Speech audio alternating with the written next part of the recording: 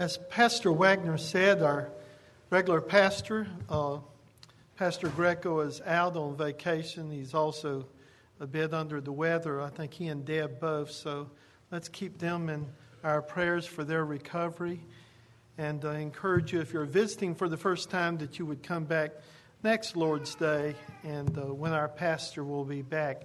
But I encourage you, if you would, to take your Bible now and turn with me in it to the 16th chapter of the Gospel according to Matthew. Matthew chapter 16. And please follow in your own Bible as I read in our hearing verses 21 through 26. Hear the word of the true and living God. Right after the time when Peter confesses the Lord Jesus Christ as the Son of the living God, we pick up the reading in verse 21. From that time, Jesus began to show his disciples that he must go to Jerusalem and suffer many things from the elders and chief priests and scribes, and be killed, and on the third day be raised. And Peter took him aside and began to rebuke him, saying, Far be it from you, Lord, this shall never happen to you. But he turned and said to Peter, Get behind me, Satan. You are a hindrance to me, for you are not setting your mind on the things of God, but on the things of man. Then Jesus told his disciples, If anyone would come after me, let him deny himself and take up his cross and follow me.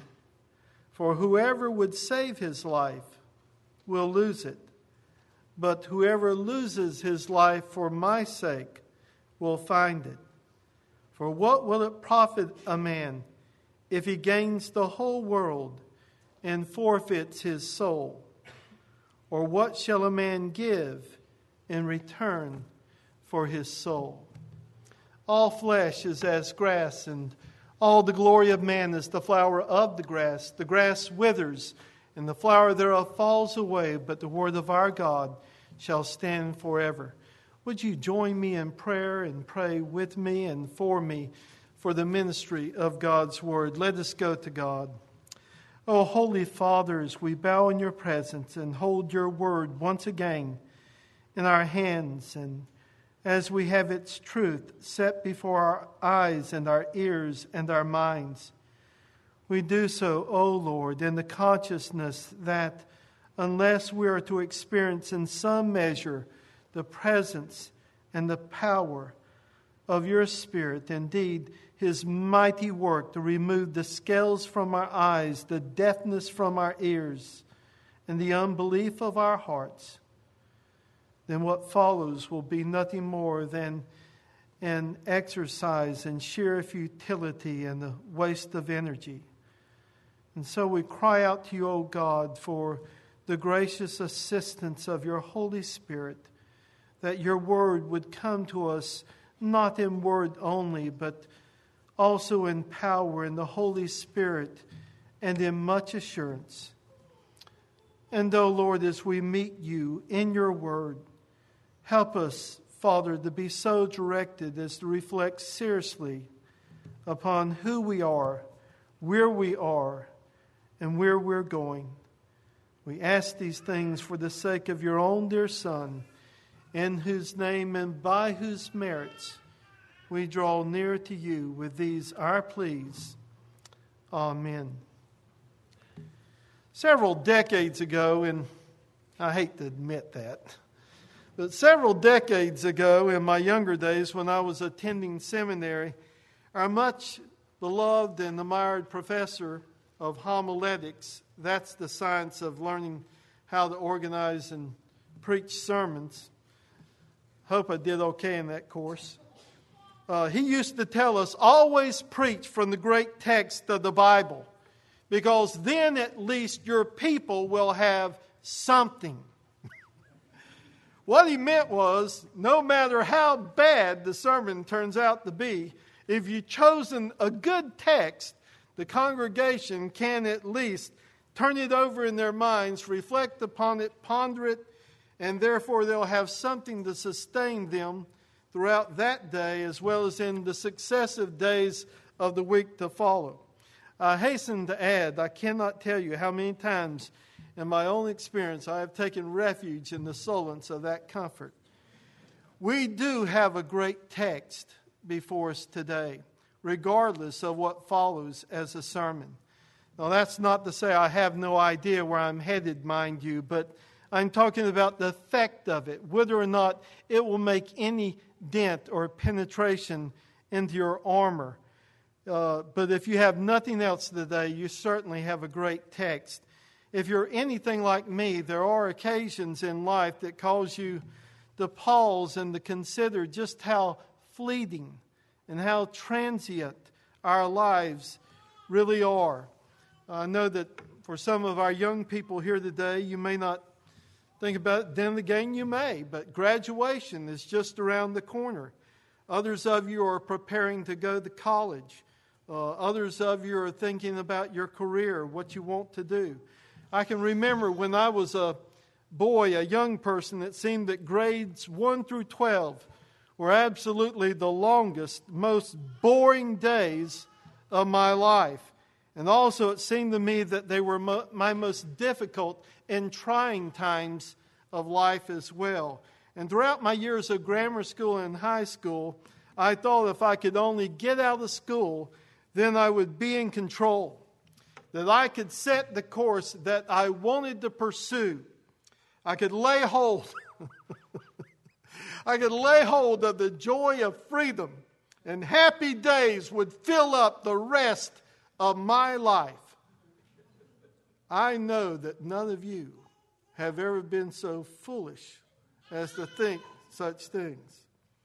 But I would like to address all of us this morning, old and young alike, about how we're living at the present time, where we want to go down the road, because our text, I think, is one with which we should wrestle as early as possible in life.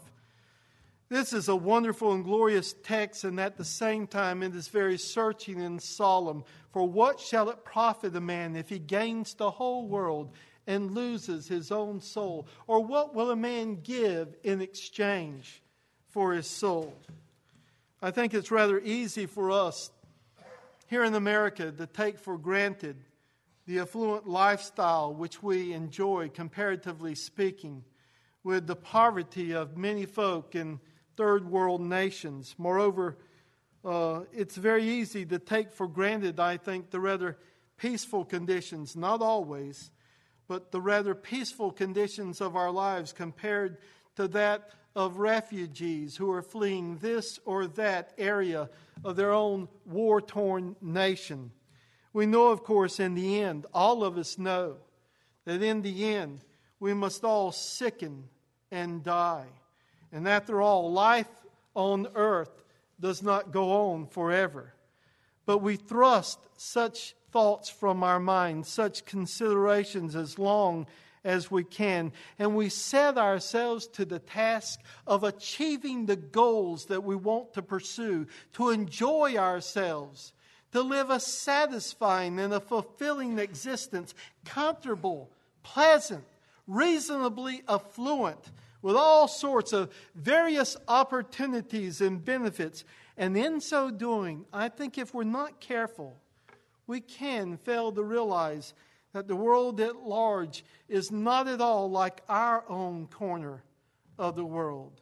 Elsewhere, it's a much more grimmer, sadder, more dismal place than perhaps we like to think. The world, by and large, is wounded and bleeding and dying. And yet, if the truth were told, our own part of the world is likewise wounded and bleeding and dying. When you strip away the veneer of all of the facade, we're in the same conditions. And I want to offer some considerations this morning from this passage this morning, from these two searching and solemn questions put to us by our Lord Jesus Christ here in the 16th chapter of Matthew's Gospel.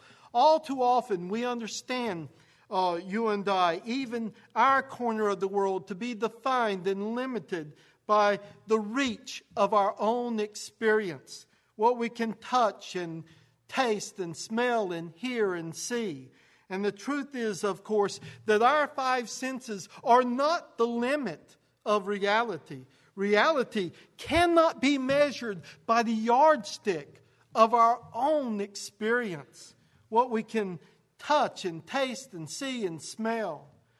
And I suspect that there are a large number here this morning who have difficulty from time to time believing in the existence of God. And that's why I want to put up as our first consideration that it's absolutely necessary for us to understand that we live within the context of the unseen and the invisible. The context of the unseen and the invisible. Now, I know it's not right up at the forefront of your mind doubting the existence of God, else you wouldn't be in a place of worship like this morning. But nonetheless, you regard perhaps it's good to be religious. You think, certainly I want to be a professing Christian, and I do desire to maintain contacts with my roots, with my family traditions, my background, perhaps the prevailing sentiments of my community in which I live. But at the same time, you know, it's the year 2019. We're on the brink of 2020. And a lot of water has gone under the bridge since those good old days when folk could with such ease and simplicity accept the existence of God and talk about the unseen and the invisible with the most intimate terms of experience and acquaintance. But in the last century, we've experienced the First and the Second World Wars, the creation of the atomic and hydrogen bombs. We've seen the so-called ethnic cleansings, wars in the Middle East, terrorism and terrorists, and discoveries and advancements in science that, when we stop to think, are rather frightening in nature. Moreover, theories have been established which demonstrate the unlimited vastness of the universe as well as its great antiquity. How in the world is it possible at this juncture in history to give any credence to the existence of God and to talk about the unseen and the invisible as though there were no problems in this area at all? Well, if you read, and if you read at all deeply, even in Christian devotional literature, you discover that the struggles in this area are not anything new at all.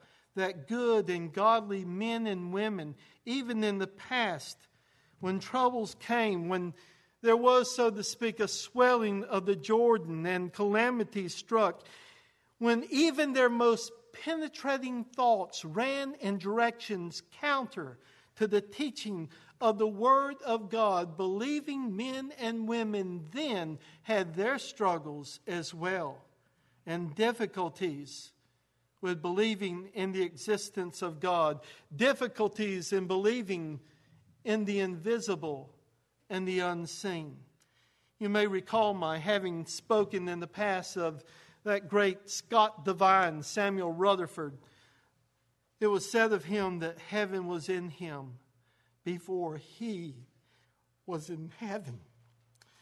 And one of his hymns, well, it really wasn't a hymn because he wrote no hymns, but it's a collection of sayings drawn by a later writer that he made on his deathbed.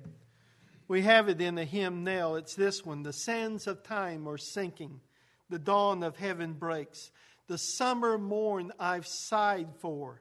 The fair sweet morn awakes.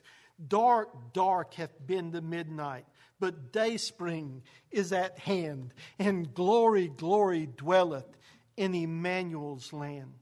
Samuel Rutherford was a Scottish commissioner to the Westminster Assembly, which wrote our confession of faith as well as the catechism from which we quoted this morning. He was a great preacher. He was a learned writer, a famous university professor, a saint of God, if ever there was one. Subsequent generations have commonly referred to him as the seraphic Rutherford because of he was angelic to those people.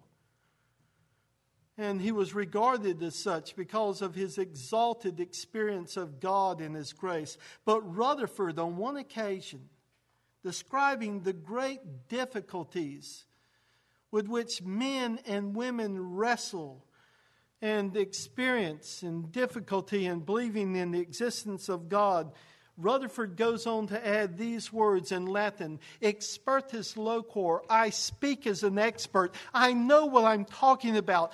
I've had these doubts as well.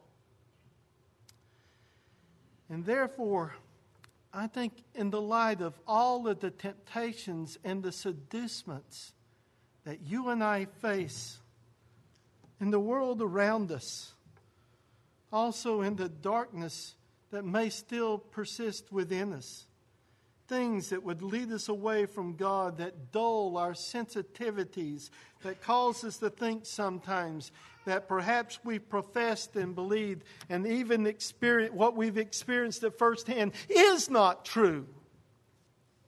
And that we're living in a dream world, a state of delusion, deluding ourselves and others as well. And therefore, you and I need to be reminded from a text like this one this morning of those unseen realities which are embedded and presupposed in the words of our Lord Jesus Christ. For what will it profit a man if he gains the whole world and loses his own soul? Or what will a man give in exchange for his soul? Then in the second place, if what I say is right, that it's important for us to accept the reality of things that we cannot see and that are invisible, then surely it follows hard on the heels of that there is an utter urgency in the right ordering of our priorities. There is an utter urgency concerning what matters to us most in life. What is it for which you're going to give your life?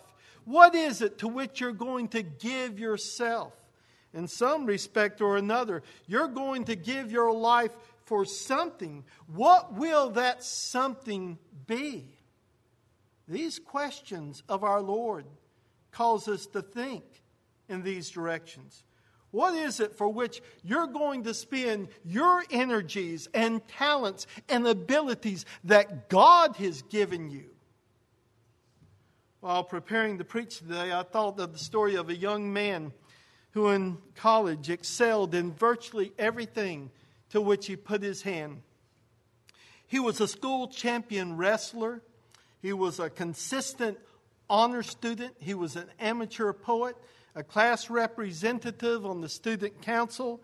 He was warmly admired by his fellow students. Indeed, he had at his disposal what seemed to be an unlimited number of natural gifts and abilities. He was one of the most promising students on campus. And then something happened in his sophomore year. The Lord touched him, changed his life altogether, turned him around. And he became convinced that God was calling him now to become a foreign missionary. And at age 25, he found himself bound for the South American country of Ecuador to take the gospel at all costs to some of the most primitive tribes that roamed the jungles there, as they had for centuries. Many of his friends thought it was a strange thing that a young man with so many opportunities for success would choose to spend his life in the jungles among these primitive peoples. They regarded his decision as a waste of his gifts and abilities. And on January the 8th, 1956, he, along with 4 other missionaries, flew into the heart of the jungle there to an uncivilized native tribe.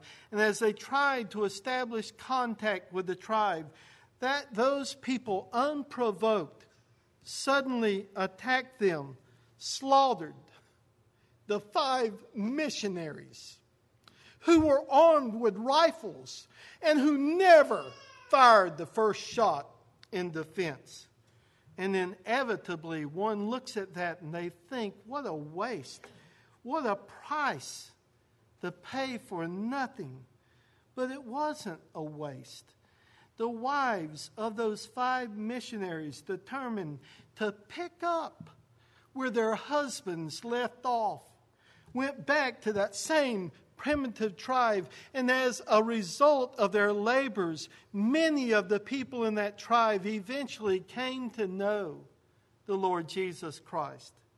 But that young man, Jim Elliot, in his sophomore year in college, had to come to grips with these 2 questions which we face in this text.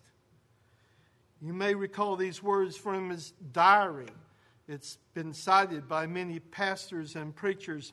He is no fool who gives what he cannot keep to gain that which he cannot lose. You see, Jim Elliot had wrestled and found the answer to these 2 sobering questions. For what will it profit a man if he gains the whole world and loses his own soul? Or what will a man give in exchange for his soul? You know, there is nothing wrong with being successful. Nothing whatsoever. Indeed, I think every one of us should strive to be successful. But the real matter to be addressed is this: what do you understand by success? For some folk, that may very well mean material prosperity. It may mean becoming wealthy, having tremendous resources at one's disposal. As a matter of fact, having these resources at one's disposal so that one can advance and prosper the work of the gospel in the world. In other instances, success may mean something altogether different from that. But the great point is this: no matter what direction may be the one in which the Lord takes you, the priorities of life have to be established in order.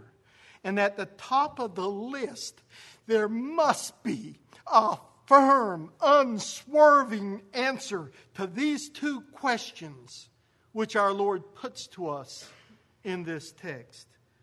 I have an idea that may mean for some of our young people in this church, entrance in the full-time Christian vocation.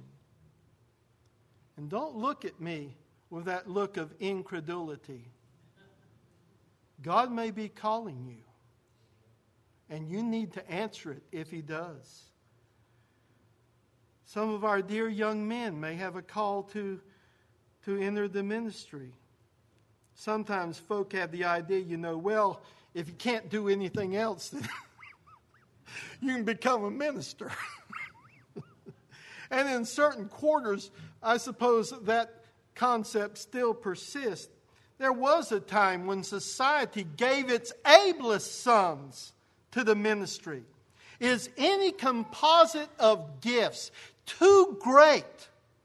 Is any amount of talents and abilities too much to be offered in complete surrender to the Lord Jesus Christ to do His will and His bidding? Is there anything more important in the world than helping people to discover the answer to these 2 questions that our Lord asks us in this text? Young person, you've thought about success, and perhaps you've identified success with going and getting somewhere, with property and prosperity, a large bank account, a reputation. Success for you may not mean that at all. It may mean turning your back on all of that and instead becoming a pastor of a small congregation somewhere and showing people what it means to hear the voice of Jesus in the Scriptures and to respond in faith and obedience to Him and holding them by the hand, helping them to live and helping them to die. Whatever it may mean for you, whatever your age, whether you're on the threshold of a new phase of life, going off to college, beginning a career, or whether you're much further along, whether you're in your 50s or 60s or 70s or 80s. Maybe you've asked yourself some pretty penetrating questions and you're wondering, what in the world have you been living for, and how in the world are you going to face eternity with what you've done so far? Listen to me. John Flavel, the great Puritan, was preaching in his congregation, and there were some young people making light of it. And he looked at them and said, "You may live in jest, but you will die in earnest." You will die in earnest. And I can guarantee you this. There is no one here this morning, barring the return of our Lord Jesus Christ, who will not die. Nobody who will not die. And think of crossing the river Jordan and entering the gate and coming to stand before the Lord with nothing to say and no service that has been offered. I'm not talking about the eternal woe of unbelievers. I'm talking about the judgment of believers according to works. And I'm saying it's possible for one who is truly in union with Jesus Christ, a converted person, a believer, to stand naked and destitute in that day and say, I believed, I made a commitment, but I'm kind of like the dying thief, I squeaked in through the door at the last moment.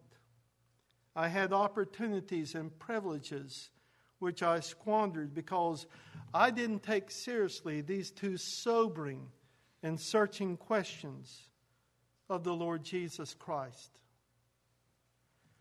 But then in the third place, I want to remind you this morning, as lovingly and tenderly, and yet as clearly and forcibly as possible, of the inestimable, immeasurable value of your soul.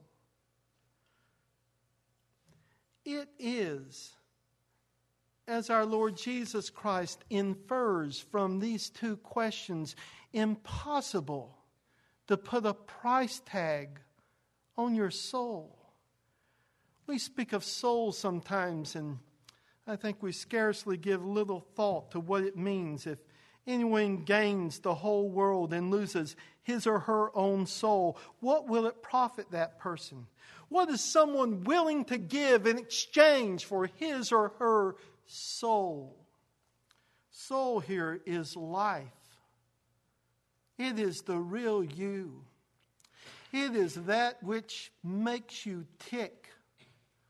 It's fair to say it is the immortal you, which nevertheless can suffer shipwreck and loss in the end if these two questions are not adequately faced and answered here and now.